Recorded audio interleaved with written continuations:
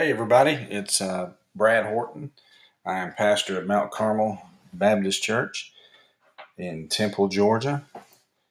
And you can view our services on Facebook. If you go to Facebook and search for Mount Carmel Baptist Church Temple, and we have a website, mcbaptistchurch.net, where you can link to that. And also, you can find sermon outlines if you're interested in that. Today's episode is I want to talk about 2 Timothy chapter 2, verse number 15. What has become an epidemic, I suppose, in much of modern day evangelical churches, if I could use that terminology. But what has become epidemic in the church today is a lack of serious discernment of biblical truth.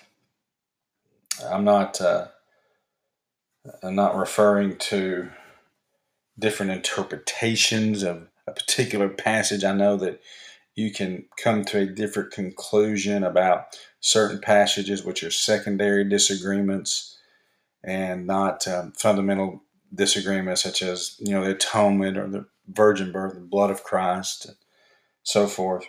But I'm talking about a lack of discerning within the body of Christ, and is primarily being fueled from a weak leadership in the church.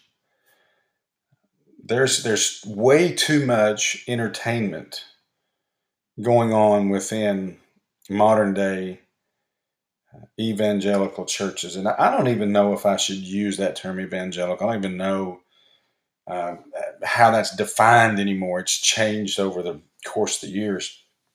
But nonetheless, and speaking of the American church, in churches in America, um, we have seen a seriously defunct lack of spiritual leadership, biblical exposition, and teaching of the word. There's hundreds of YouTube clips you could find and video clips of charismatic type, prosperity type gospel preachers that take a verse of context out of context and go off a diatribe of feel good psychology type preaching. If I can even try to define it, it's very difficult to even define it. But in the letter that Paul wrote to Timothy, this is his last letter that he wrote. He wrote it from prison awaiting his execution because of his disobedience to civil authorities. He was preaching the gospel. He was arrested for that. He was writing to Timothy, who was, according to chapter 1, verse number 6, he was greatly concerned about him because he said, "For this reason I remind you to kindle afresh the gift of God which is in you through the laying on of my hands." And verse 7 says, "For God has not given us a spirit of timidity, but of power and of love and discipline." So under the pressures of the threats of persecution, Timothy was tended to be wavering a little bit, as and sure some of us would be as well. Given that, we have a serious lack of biblical discernment in the church. I'm not going to put it in the category of heresy, but I am going to say that there is a lack of biblical discernment within the confines of our churches, and we come into church a lot of times. At least this is my assessment, and then we have a preconceived notion a preconceived idea of what we want the text to say, not us coming in and saying, Lord, what does the word have to say to me? And how will it make me more like you? And that's from a serious lack of biblical exposition from the pulpit, from the elders, from the leaders in the church. One thing the pandemic has done for us in our church, and it has removed a lot of the external things that we were doing, which there was really nothing wrong with that. But what it has done, it has removed all of that. And since June, we have met for Sunday school at 9:30, worship service at 10:30, one big class for Sunday school, worship at 10:30. We've seen 19 people join and be baptized, and we have 4 to 6 more in waiting that we are planning to do. And man, that's just the power of the Word of God being proclaimed, being taught, being heralded, and nothing else. And man, this is what it is. This is why that when you go to a church, if you're looking for a church and you go to a church, and it is more like a production, then I would be very, very weary of that. So Paul wrote, anyway, I say all that to at least get to this point. Paul wrote to Timothy in 2 Timothy this letter of encouragement, this letter that warns of difficult times to come. That's chapter 3. And also chapter 4, the heralding command to preach the word in spite of circumstances. But in chapter 2, verse 15, this is an important verse of scripture. It says, "Be diligent to present yourself approved to God, a workman who does not need to be ashamed, accurately handling the word of truth."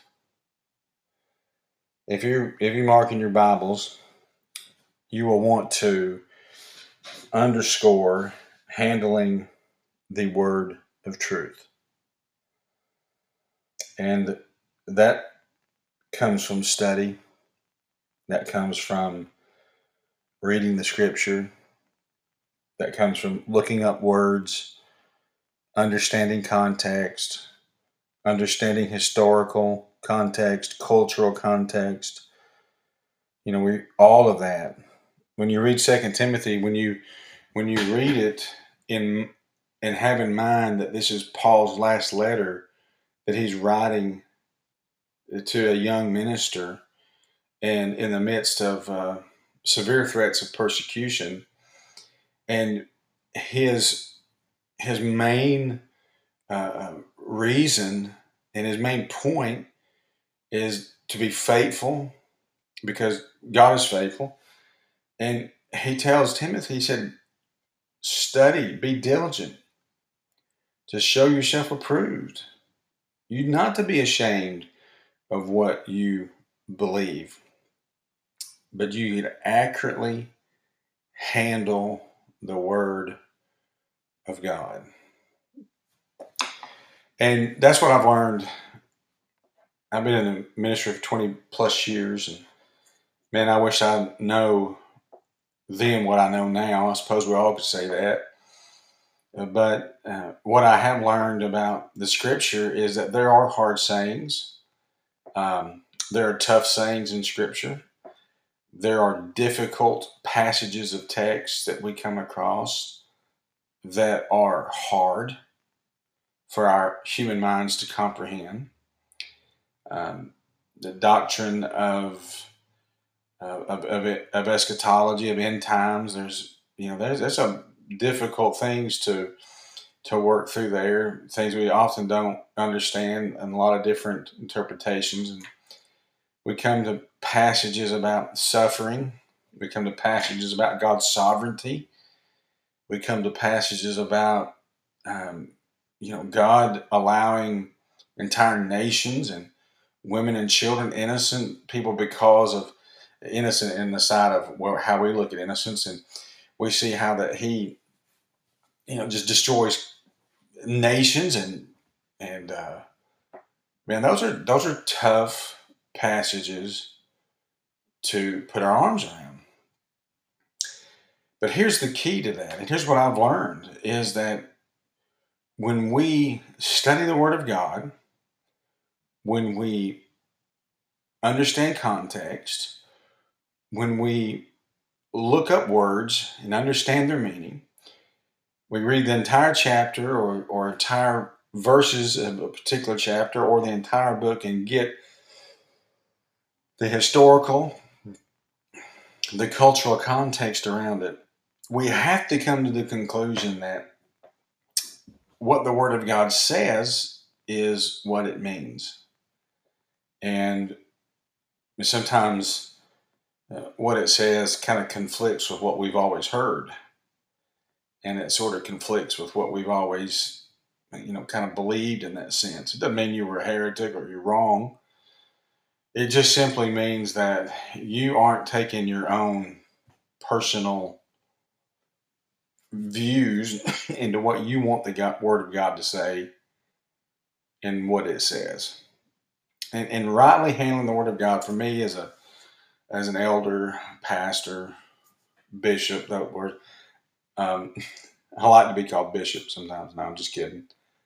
Um, for me, the significance of every time I step into the pulpit and I open up the Word of God and I began to expound upon the Word, that there's an enormous amount of responsibility to that. It's very weighty. It is very difficult because I don't want to be wrong. And sometimes there's passages of Scripture and that we come across that traditionally we may have always thought this way, and the Word of God tends to lead us in a different direction. 1 Timothy chapter 3, qualifications of elders and deacons come to mind. We kind of have something we've always heard, and then but we begin to look at the Scripture, and we may see things aren't like that. In other words, particularly on the subject of divorce, I won't get into that, but that's just one of those things that comes up. So handling the Word of God, so I have a responsibility to proclaim the Word, to preach the Word. But at the end of the day, I'm comfortable, as Timothy was. And sometimes I get a little timid, I suppose. And that's why he wrote this to Timothy. He said, kindle afresh the gift of God. I know the Word of God's true. And I know that no matter what I already have in my mind, what I read is absolute, infallible, and inerrant Scripture. And sometimes that conflicts with me. But I'm wrong, and the Word of God is not wrong. Handling the Word of God. And you have to study to do that. If you're a teacher, remember what James 3 says, many of you wish to be teachers, masters and so forth, because you're going to be held into account for that. Well, every time I step in the pulpit, I understand that principle. It's weighty, it's troubling, and that's why no matter the current cultural popularity, I'm going to teach the Word of God for what it says. I'm going to give an account for that. So that's sort of my little tidbit today. Handling the Word of God accurately and truthfully. And no matter what, even in the culture that doesn't like it, doesn't matter. The Word of God is is correct and is right. And as a pastor, I want to handle that correctly. So I put a great deal of prayer and thought, concern into teaching the Word of God. And so should all of us. God bless.